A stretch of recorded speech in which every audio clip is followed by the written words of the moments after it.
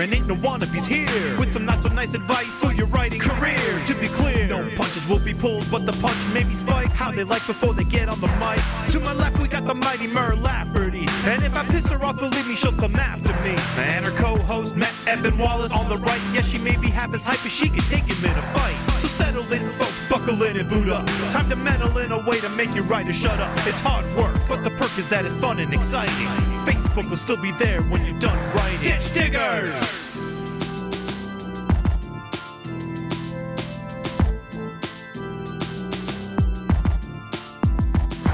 Ditch Diggers! Coming to you live from the Data Wonk Center of the Ditch Diggers Manor. It is the Ditch Diggers, Mer Lafferty, Matt Wallace, and our fairy Podmother, Gail Carriger. How's everybody doing? How you doing, Gail? How are you doing? Somebody say how they're doing. Sorry, I didn't want to talk over Gail. I get very intimidated when Gail is on the show because, as you pointed out, Gail was the inspiration for Gail's the reason for the Ditch Digger season. Mm-hmm. So it's very awe-inspiring always to have Gail on the show. So I don't want to talk over Gail, but I'm doing well. I'm doing very well, Mar. Thank you for asking. And we will explain what the hell a Data Walk Center is later in the show. I promise. Yes, we will. And you can explain Gail, how it are to you? me too. Yes, I'll try. Gail, how are you? I'm good.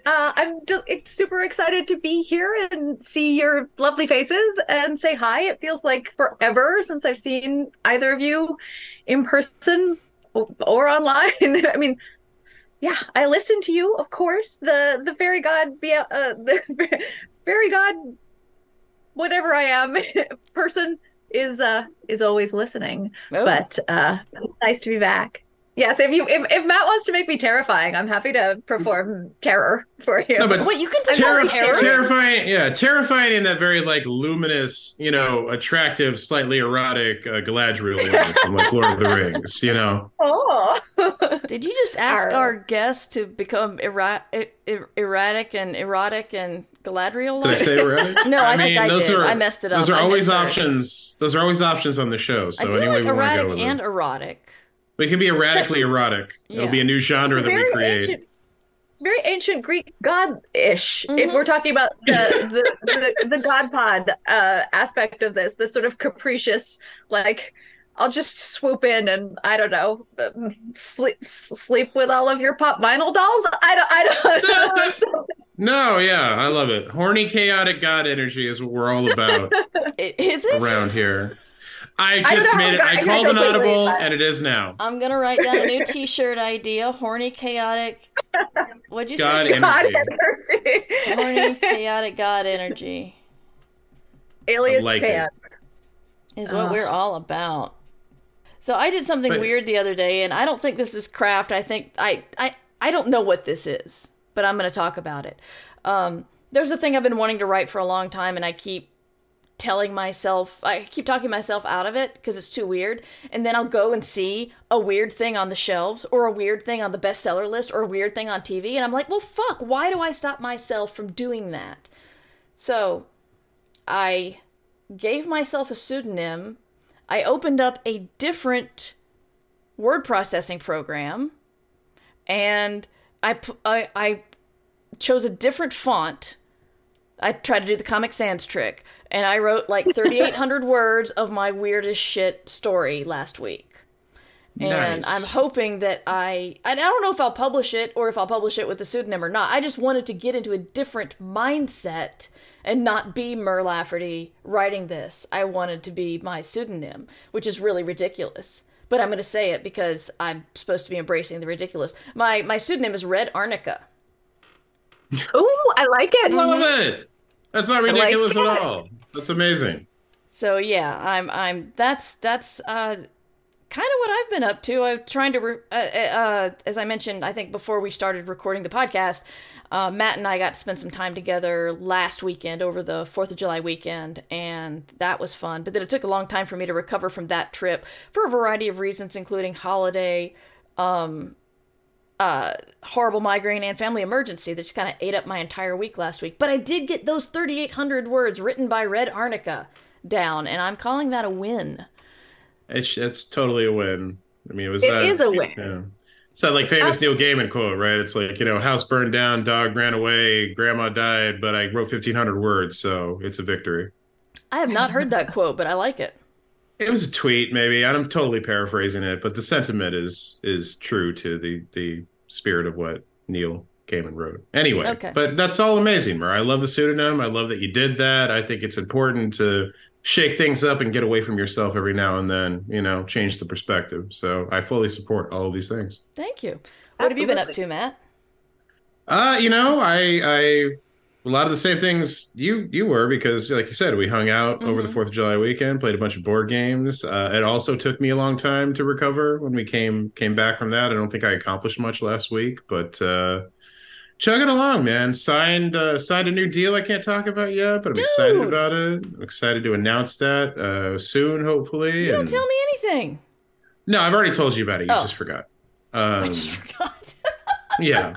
No, it's okay. Don't worry about it. You're going through a lot. It's not a big deal. No, but so things are happening. They're progressing. I kind of want to get back to writing. I felt like I prepared a bunch of pitches and a bunch of proposals and a bunch of sample chapters on things and finished, editing a couple of books. And then for the last few weeks, at least, I've been working on research for things, but I haven't actually, pounded the keys, and I feel like I need to get back. I mean, I write every day for the video games. So it's not like I'm not writing, but in terms of like novel writing specifically, I want to get back to doing that. I may even try to write a short story more. A short story, Mer. I may take inspiration, an example from you, and kind of get outside myself and do something that I haven't done for a long time. I don't know what I'm going to do. And what have you been up to in the past, since we last saw you, which is months, possibly years. But anyway, recently, what have you been up to, Gail? I was trying to think, when did I last talk to you guys officially on one of the pods? I don't remember. I want to say it was the Feminist Hero's Journey, but I don't remember whether that was I should be writing or... No. It couldn't have been. Surely not. Yeah. That's ridiculous. I mean, I could have talked to you about it like after that, but I think it came out in October of 2019. So it was probably within the 2020s at some point. So yeah, so it's been 3 years. This is what happens when events aren't happening. Yeah. True. Okay, so you can also just tell us the past week if you want. What's the past week? Right now I'm releasing a trilogy. So that's kind of occupying all of my time. And I think a little bit like you guys, I'm a little worried that I haven't been writing like fresh fiction words a lot. But I'm sort of learning in my old age to let myself, if there are periods of time where I don't write, or I don't want to write, or I'm too distracted by something else in life or whatever to write, and that's okay. I will get it back. I will write again. I've written before, and I can write in the future. So yeah. Don't threaten me with a good time. Yeah. It's launch right now, and I'm learning that launch for indie stuff just takes up so much of my brain power that I really don't have anything left to do any creative writing. But eventually that side of my brain will be like, wait, we haven't written. And then I'll take a shower and suddenly have to write a million things or something like that. Yes. That hasn't happened yet. So mostly launch stuff. I came up with what I thought was the brilliant idea of launching 3 books. So basically back to back. And it's maybe we'll see after they're all out whether it's a brilliant idea or not. Yeah, I was actually a little confused because I remember I wanted to get Divinity 36. Did I say that right? Okay. Yes, that is the first one. Yes, thank you. Divinity 36. And then when I searched for it again today, I suddenly saw like a whole bunch of them. And I'm like, wait a minute, I thought there was one coming out. So I was excited to see the others, but got slightly confused. Yeah. So you really did like all on the same day, or? No. Okay. So Demigod 12, which is the second one in the series, is up for pre-order. So Divinity 36 is out, and Demigod 12 is up for pre-order, but it comes out at the beginning of August. So August 1st it releases. And then the final one, which hasn't been officially announced yet, it will release shortly thereafter. Again, I'm doing one every 2 months, basically. And, kind of like the Jeff Vandermeer Annihilation schedule. And that did fine for him.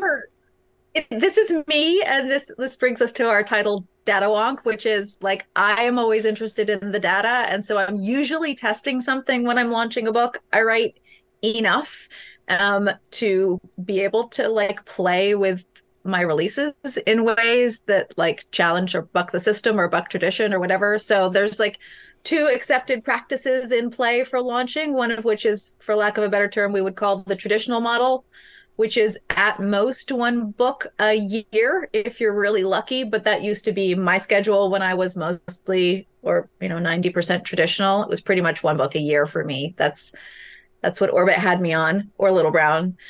And that's because I write fast for a trad author. And then there's the like rapid release model, which is for like indie specific genres, usually those that are exclusive to Amazon, and that is one book a month or about that, which I cannot write. That's way too fast for me. I'll say, I can't, there's no way I could ever do that model, nor do I really think I want to.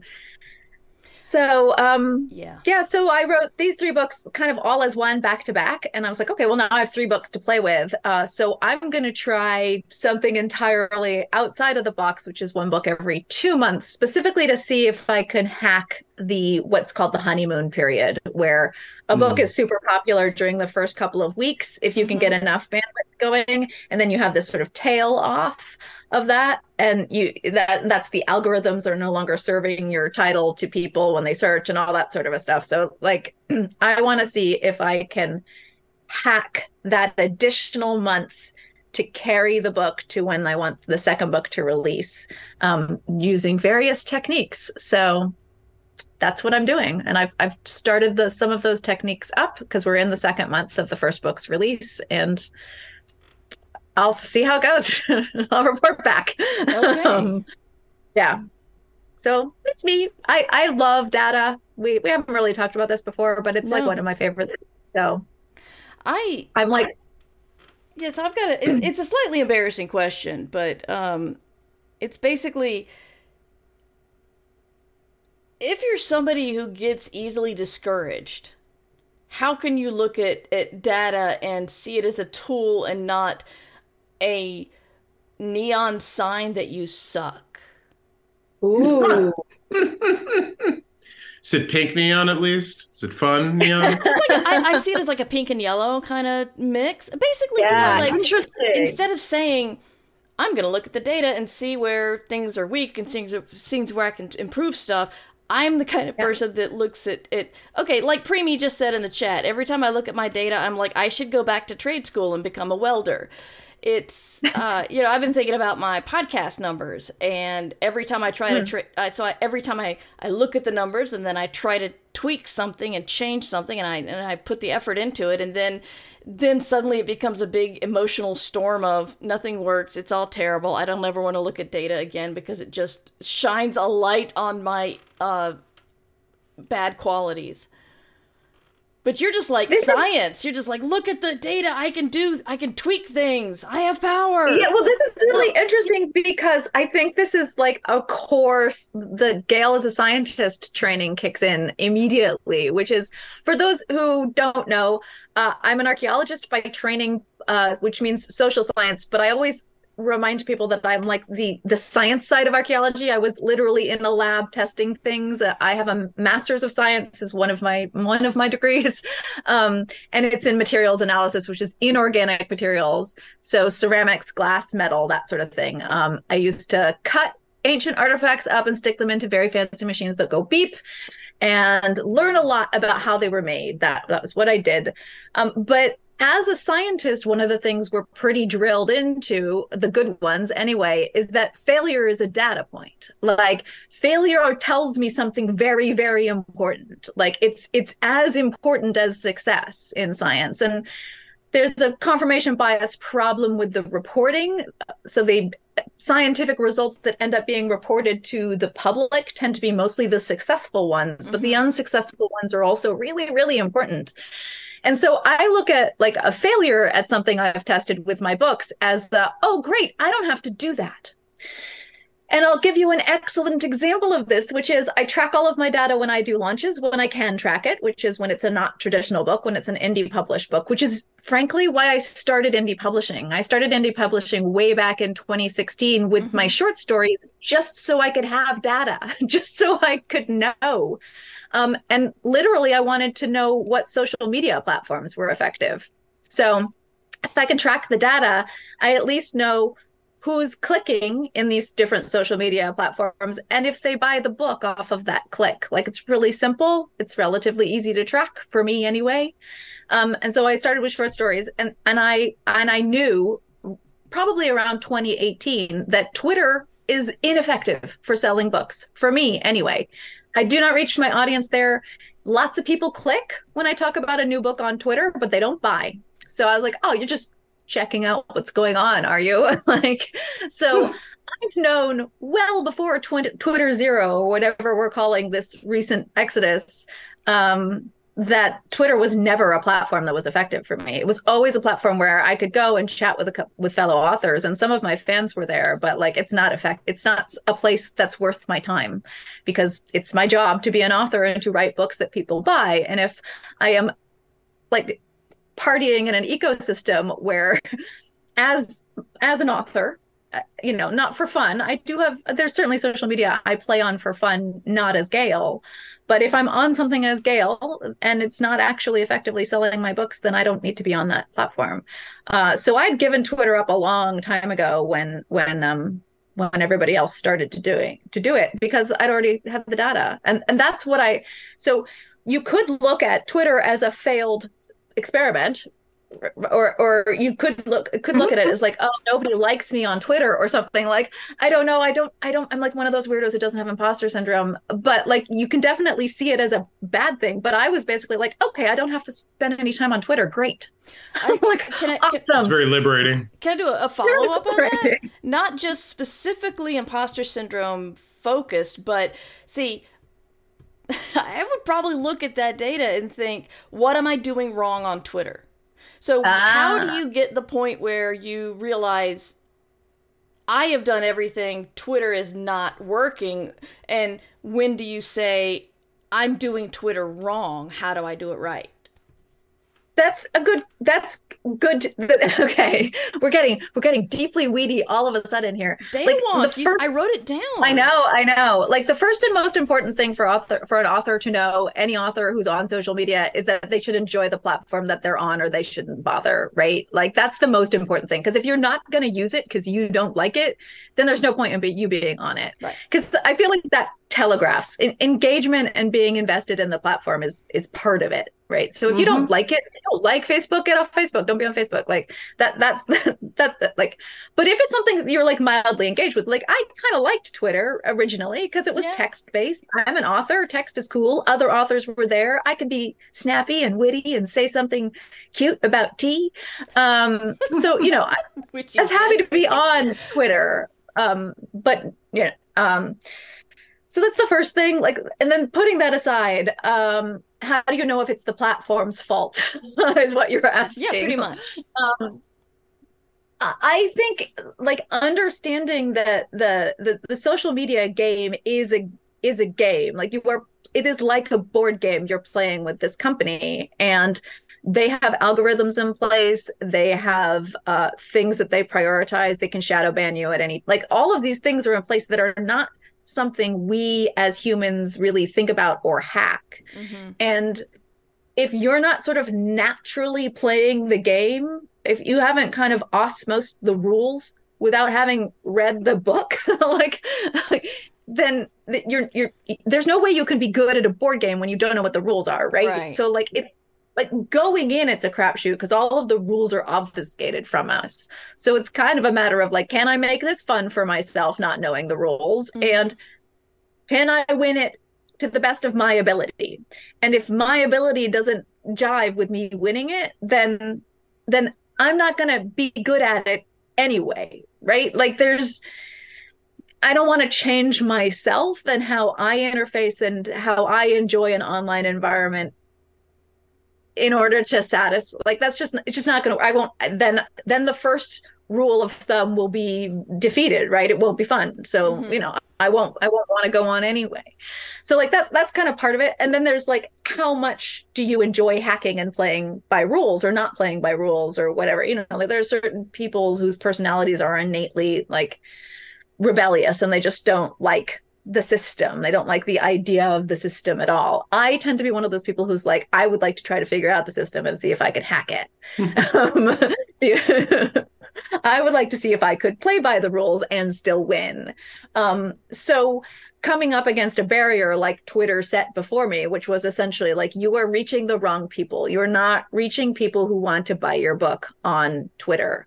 I immediately was like, well, Twitter has served me to the wrong people, and or I'm interacting with mostly other authors who are just like curious about my cover art, and that's fine. But it means that like, it's not my fault. It's that like it's like a relationship, right? Like we're basically incompatible in the bedroom or what have you. Like, oh, we were dating for a while, but like it got to the kissing and I was like, no, you don't kiss well. We're out. I'm out. We're off. It's that kind of thing. So I don't really see it as a failure in general. I'm more likely to see it as a failure of the platform that didn't accommodate what I wanted it to do. And so I'll just go somewhere else. I think this is generally a good attitude for writers in general, because like it's part and parcel with understanding that your author voice and your style as an author is not for all readers either. Yeah. Right. And if my readers, my type of reader, my demographic of reader, however you want to look at it, isn't in that sphere, why should I be also? I mean, it has had some negative consequences. Like I have to hang out on Facebook. That's where my readers are. That's where my fans have collected. Like I just have to be on Facebook. I don't love Facebook, but I've made it work for me. So there are side effects, which is, and because I'm constantly collecting and processing data, I know how effective Facebook is for me. Like I know exactly how many people click on my links and go buy my book when I post about it on Facebook. So have to stay on Facebook. But you just said you had to have fun on the social media. I do, but see, for me, that's part of the fun. The fun is being like, if I phrase this hook about this book in this way, how many people click? But if I phrase it this way, how many people click? Like I'm constantly running like tiny little scientific tests on my audiences. Don't tell them. I think they know. We won't tell them. But, yeah. And I enjoy that part. That's the part I've learned to enjoy, is to be like, because I have 3 spheres on Facebook and I'm constantly tracking which of those 3 is the most effective. And I'm kind of like, oh, it's really interesting that this one, which Facebook has been intentionally trying to kill, the author page, the business page, is still the most effective. And I was like, Facebook has been really gunning for it, and yet it's still working for me best. When I have a fan group of 40,000, and Facebook's been intentionally trying to get groups to be a bigger deal lately. But that group is still not as, it's fun. That is fun. I do love my fan group. I love hanging out there, but it's not as effective as my page still, although the page has way fewer eyeballs on it. So, and that's like, oh, that's very interesting. But for me, this is all a game of time. So, I always think about like, what is my time worth, and the time that I'm spending on these platforms, like what is it worth? And so I'm always trying to triage for efficiency. So for me, the end game is, where can I spend the least amount of time for the most value add as a career author? Right. And that's why I'm always testing these things. Of course, it takes time to set up the tests, but I like that bit. So data wonk. So have you experimented with other platforms? Because I'm sure a lot of people. All of them. All of them. You've done all of them. I guess. If I can track it, I'm probably testing and experimenting on it. I've also probably run some ads at some point or another, because I'm interested in testing ad platforms as well. What I have as an author is a vast backstock of books, which is testing for me. Like that means I have all of these books, and I can see if I do something that activates backstock at any point in time. And I have all of my trad books, which I sort of think of as lost leaders now because I can't track them because, publishing doesn't tell me that. I read my royalty reports, but that's not informative on what's been effective or not. But so they're all acting as sort of driving organic sales. They're doing their thing. So I think of them as sort of lost leaders, basically. And then I have all my indie stuff, which now is almost as might be more books than I have in trad. And those I can like be experimental with and run a sale or do with this or run an ad campaign or what have you. And then I can test it and see if that area is. So I mean, I also like to own my name in whatever, so I like to control my SEO, and control my brand, which means when a new platform opens up, I usually jump on it. If it's public facing, I usually jump on it and just get Gail Carriger because I don't want anybody else to have it and pretend to be me. Yeah. And then eventually I work myself around to like seeing if anything I enjoy doing works on that platform. TikTok has been a real struggle for me because I don't like the little snippet video. I'm not a consumer of it. So I'm trying to figure out ways I can create it organically without me having to like stitch or respond to people or anything. And I'm just not sure that it will ever be a platform I really enjoy, but it's also very hard to track. So I'm not wild about TikTok, but yeah, I pretty much get on everything and see what it's like.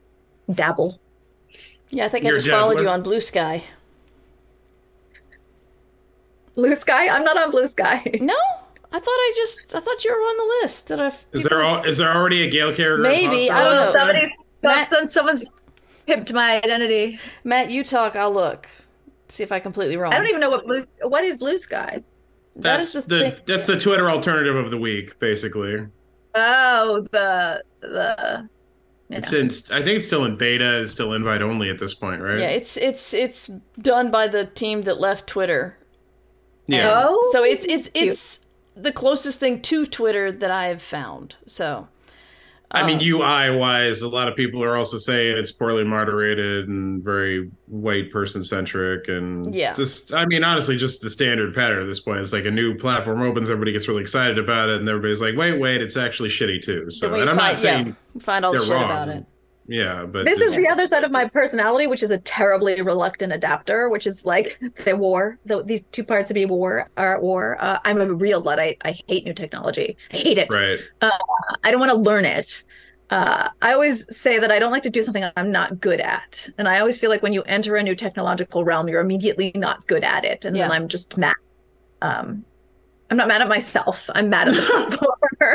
No, I get that. I think you should be mad at the platform. We did have a question from chat to follow up on something you were talking about, Gail, which is what ads did you try specifically? Facebook, Google? Yep. All of them. I tried Google ads, Facebook ads, AMS ads, Pinterest. No. Probably something else. Probably other things. I don't think I ever tried Twitter ads, but I did join a Twitter promo campaign at one point, and that got me my blue check mark, which I've now lost. Oh, woe is me. Same. But there it is. So I've sort of done some dabbling in it. But yeah, I had some success with Facebook, but this was too long ago. This was prior to Facebook Zero. But I did have some good success with Facebook for a while there, but I haven't really gotten back into it because it does spend fast and hot. And so I feel like you need to be real careful. I would need to take like a month to really figure it out again. I just don't have that kind of time. So I tend to default to AMS, but I tend to use Amazon's ad system for testing, for doing something different than most other people use it for. Like I'll do it to test book hooks, to see, elevator pitches. Right. So I'll run ads with different possible elevator pitches in it and see which ones get the most clicks. I usually get purchases off of those clicks, but what I'm really testing is which phrasing works well, and then I'll turn around and put that phrasing in my like book description or on my website. That's fucking brilliant. Diabolical. Gail. Wow. I know. So where are but you? If I'm gonna run, if we can ask, where are you advertising your current trilogy? mostly within AMS. So this one, I didn't do any ads initially. Because I have pretty good organic reach, and I don't want to muck about with the reader base that sort of sets the algorithms for me, which is my own reader base. So they go in, their purchase history will be associated with this book. I tend to think that that's fine. Even if they read widely, because I'm very much a cross-genre author. I don't ever nest really firmly in any genre. So trying to niche into, in this case, young adult space opera with the music industry / K-pop overtones, like that, there isn't a that category doesn't exist. It should. It's not there. It doesn't. This is it. This is the book in that category. So niching down, which is what Amazon really wants you to do, is to get as specific as possible. And frankly, bookstores as well. Bookstores want to know who your comp titles are, where you sit on a shelf, all that sort of a thing. It doesn't work for me, and it never has worked for me. So already I have to play outside of the box.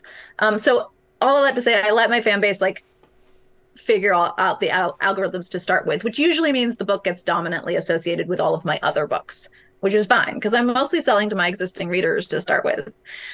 Then advertising kicks in when you want to try and get new readers. So I only would suggest ever using advertising on the first book in a series or standalones or whatever, because discoverability means you want it for the first book.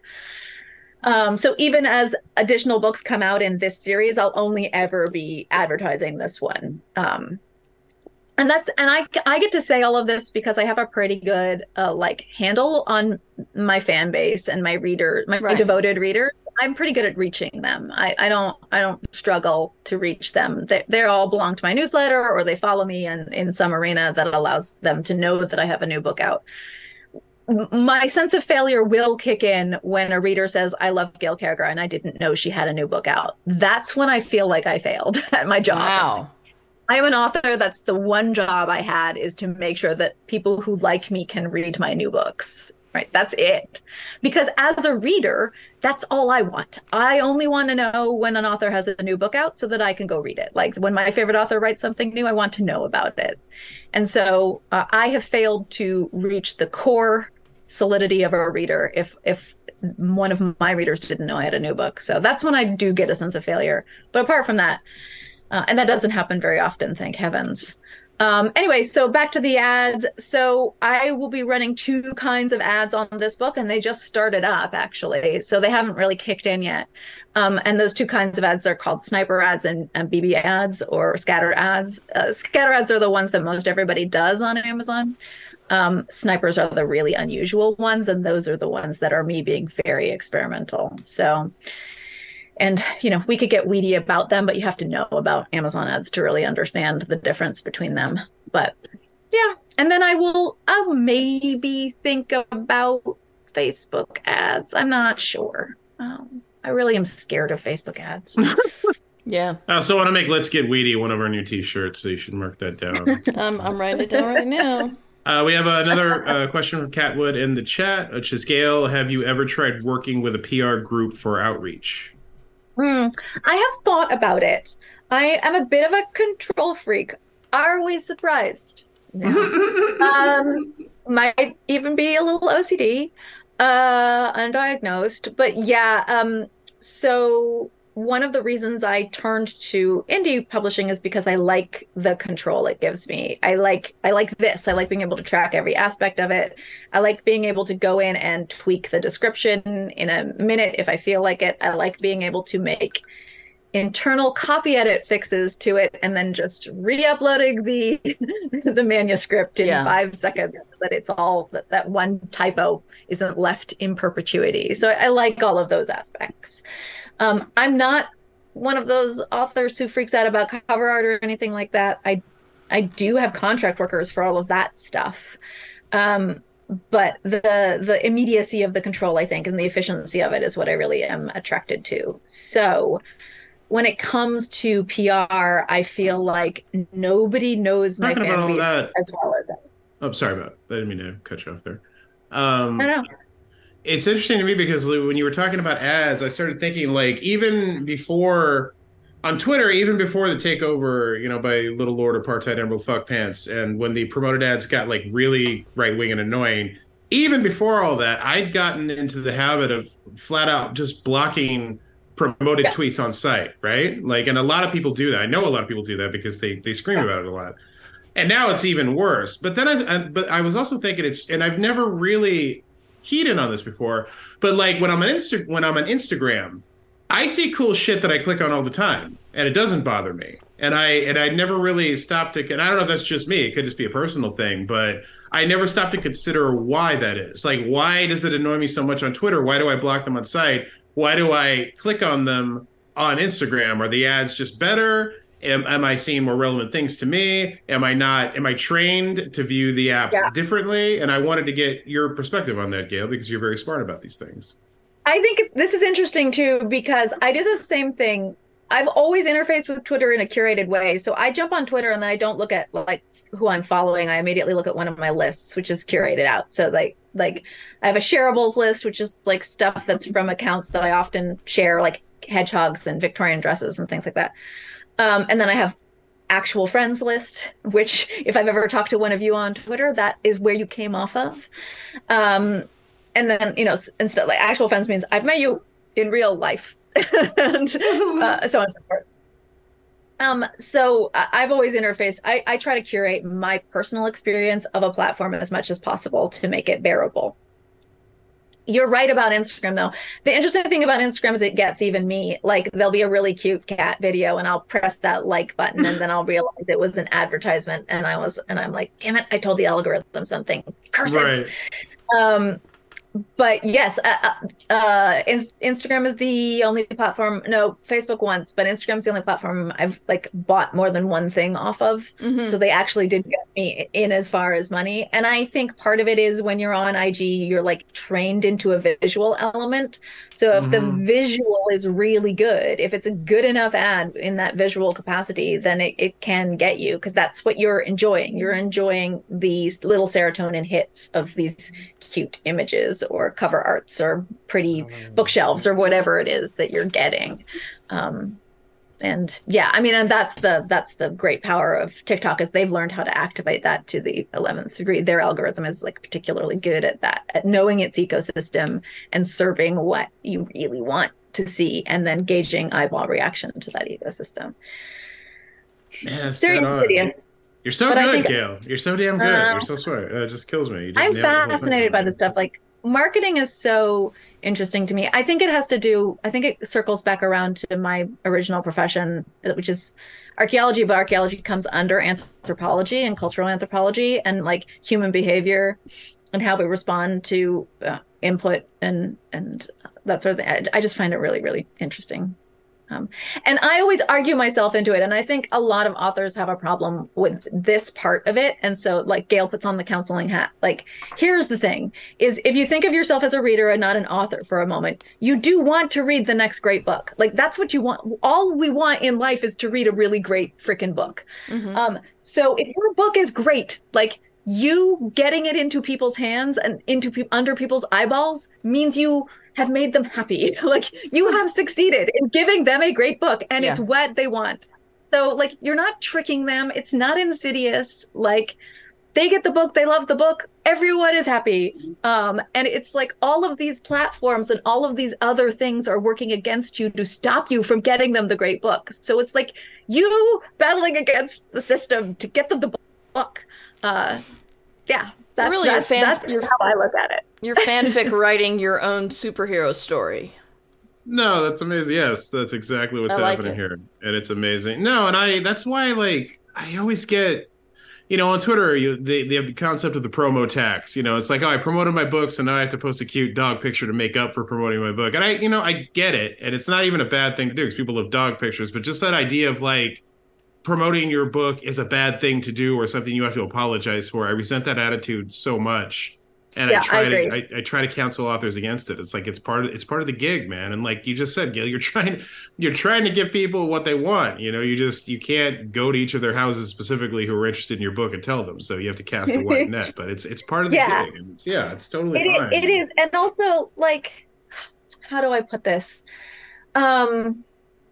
I think it's not even just an author problem. I think it's an artist problem in general. And I think it's like it's tied to this idea, this like really, and I think frankly, publishers prey on us because of this attitude as well, which is this idea that it's somehow dirty to want your stuff to be read and to be successful. Like you're supposed to do it for the art of it. Like no, absolutely. We can swear on this podcast, right? Like fuck off. Oh, yeah. Like literally, fuck off. Like that is terrible. And it goes back to this idea of like artists are patronized, right? Like they have a rich person who has a real job who like gives them money to create their paintings or their poetry or whatever. And like, no, you want your shit to be read by people who will love it, and you want them to pay fair market value for that. Like, that's not like, I would like to make my living at this. And this is maybe part of it, is like, as I have told my readers on more than one occasion,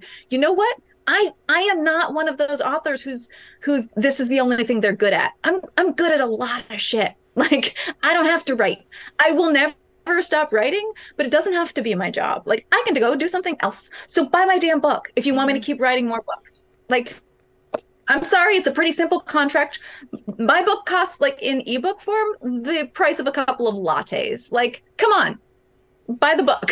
Like, buy the damn book. No, you're right. You are 100% right, and spitting fire and dropping truth bombs and whatever else the kids say. I know.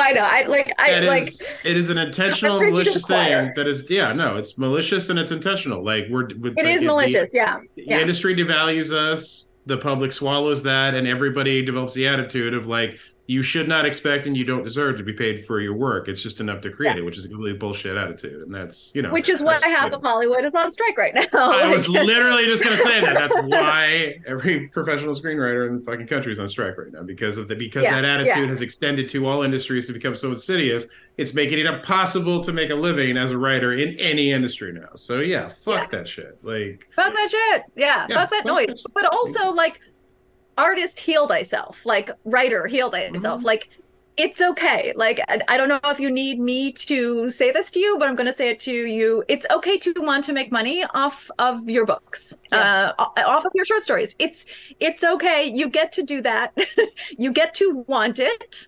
And I mean, admittedly, I have spent a lot of time training my readers to expect this. Like, I'm like really frank with them, especially in my newsletter, where I'm just like, like I will ask them to do things for me when I'm like in a pitched battle with Amazon about something or whatever. I'll just be like, look, here's what's going on. I need you to help me fight. Like, help me fight. I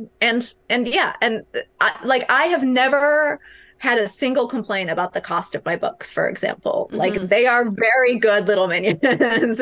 and like, if they come, like I will occasionally get, I don't know, an ill-trained romance reader onboarding who's like, wait, I expected a free book when I joined your newsletter. And I'm like, you got a free short story. Enjoy the short story. You can buy my books. I'm just not gonna, I'm like, and here's why. Like, I have blog posts where I break down exactly what percentage of like money I get from the sale of a book. I have blog posts where I value like which platforms I make the most money out of. And let me just say, much as I love them, libraries are really low on a list, for example, when you're thinking of pure market value of cost per sale. No, that's totally fair. I love having my books in libraries. I completely encourage people to request them in libraries, check them out of libraries. But if you're boiling down to the bottom line, that's a totally accurate statement. Yeah, but that is the like nuance of the conversation, and the reason I have to blog posts and have to like put this kind of thing in my newsletter is I have to then explain like, but I've also done discoverability data checks, and foot traffic into libraries and bookstores is still like the second most popular way people find new books. Right. So, and new authors. So being in those places is really important if you're earlier on in your career, especially. So it does have value. It's just not like immediately monetary, Yeah, I've always viewed... Sorry, go ahead. Sorry, go ahead. No, go ahead, man. I'm good. I've always felt that the library was A, necessary on the reader standpoint, and B, from an author standpoint, it feels like a long tail kind of thing, because the hope is that if you discover me in the library and you check me out of the library, hopefully you will become a fan, and down the road when you feel like buying a book, it'll be one of mine. Or you want to gift a book, it'll be one of mine. It's not, I especially, when it's personal budget based, I would never reject anybody, or not reject, but put down anybody for checking my book out of the library. I'd delighted about it, but especially if you're part of the trad model where you're being released in hardback first, or something along those lines, or if you're YA where your customer, for lack of a better word, doesn't have their own income, right? So middle grade, right? Or middle grade, or whatever. On schools and libraries, it depends. Yeah. I have a lot of librarian reader fans because Solus won the Alex Award and a bunch of other things. I've always had like huge librarian support at my back, for which I am incredibly grateful. Oh yeah, because they are also like vocal advocates for a book they really love. That's another thing. Librarians are often also bloggers and all of these other things. Yeah. So, librarian support is also invaluable for all that they are struggling a lot these days. I remember having a conversation with a librarian. This has struck me so much, and I've talked about it before, and I'll probably talk about it again on social media at all.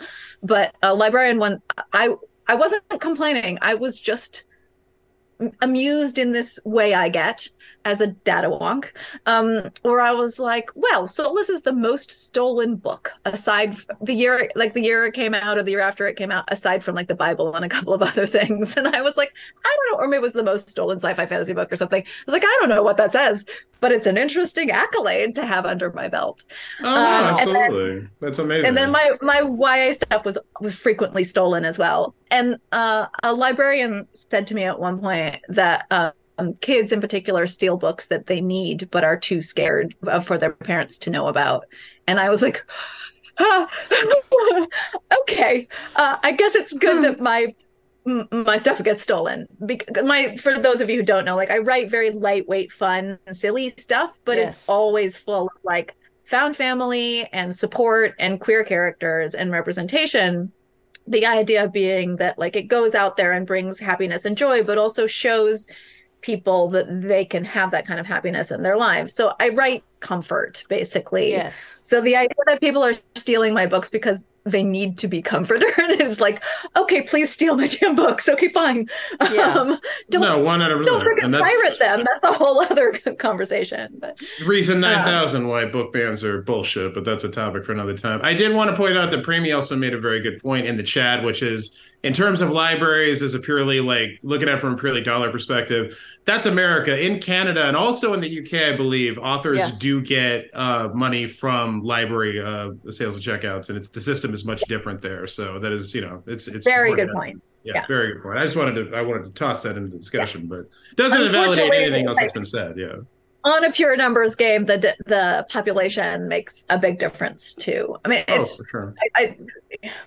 This is so ditch diggery, but like people are often asking me why I don't translate some of my stuff. So my books do very well in translation, my traditional stuff, the ones that have been translated, which is most of the trad stuff, in specific territories. And I know those territories because, again, I pay attention to my royalty reports and stuff like that. And so I occasionally get pings for people who are like, well, your first couple of series did great in France. Like, why don't you do a French translation for any of your in-world novellas in that universe?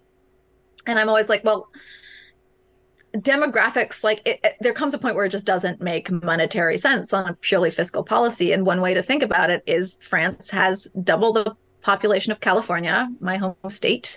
And how many of that's not a lot of people. And how many of those people read sci-fi fantasy? And how many of those people read my kind of steampunk quirkiness? Yeah. Like, it becomes and it's very expensive to get a French translation. So like these things do become numbers games. So like thinking in terms of, you do make some money in UK library systems and things like that, but also like there aren't that many libraries in general in the UK who are then likely to buy the book and put it out and put it up. Like again, it's just like there's just as much smaller population there, and of that, so there are like, as a, like, again, pure numbers game in terms of number of readers in different locations, that is. But that also explains why, if you're working with a UK publisher primarily instead of a US publisher, the advances tend to be smaller in the UK for debut authors and things, because it's just a smaller population of readers. I do want to say, I believe you're talking about your self-published stuff, your indie stuff.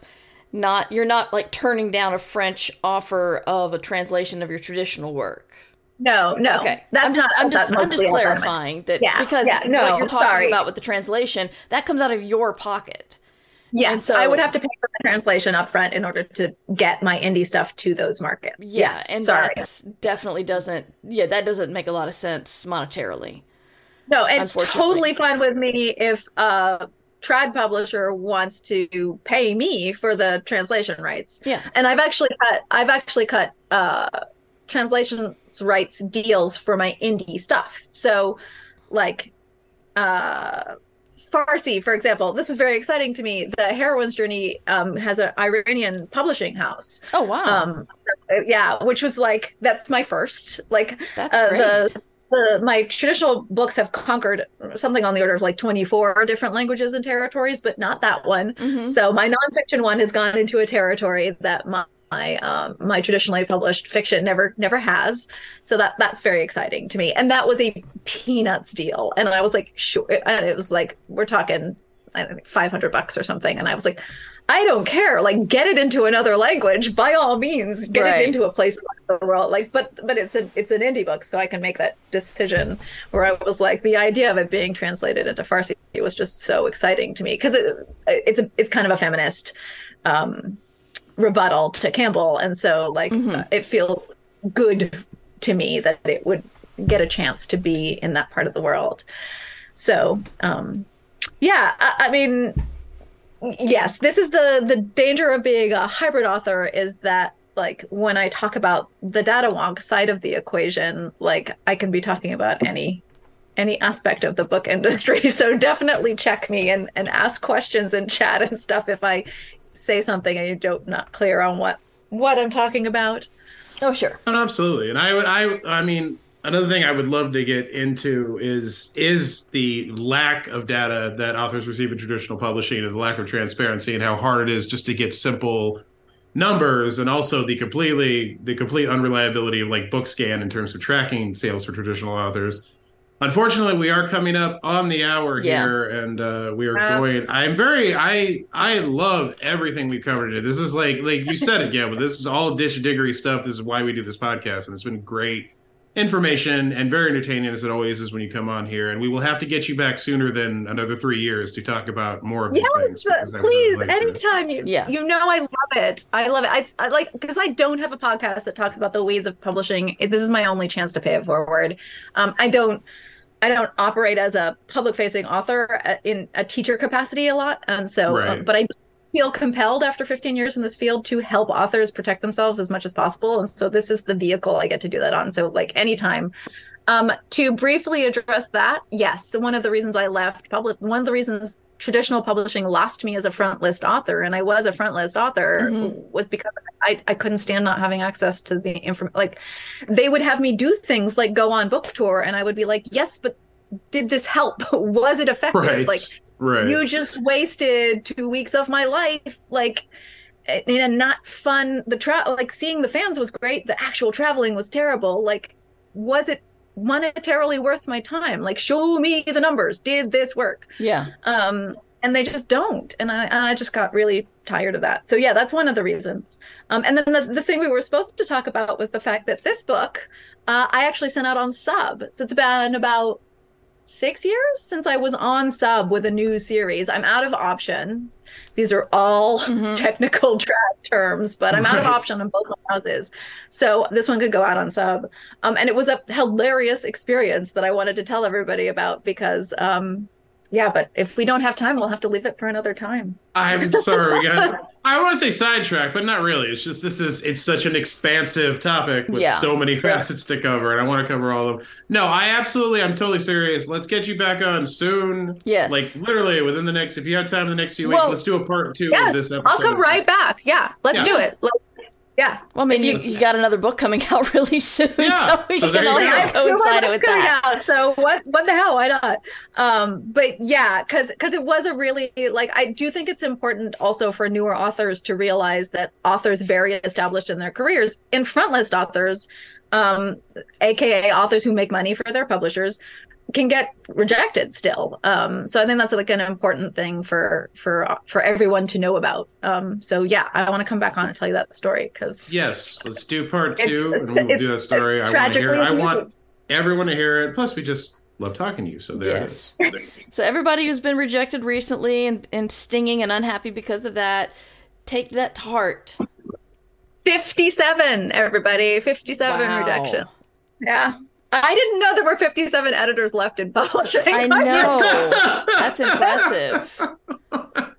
Wow. That is. It's very I am very impressed by all of that. Well, where can we find you online, Gail? Well, you can find me on my website. I tend to direct everybody there because the aforementioned, like, it depends on the social media. So yeah, gailcarriger.com is where you can find me, and you'll find this book front and center. If you want to give it a try, it's a lot of fun. It is comforting.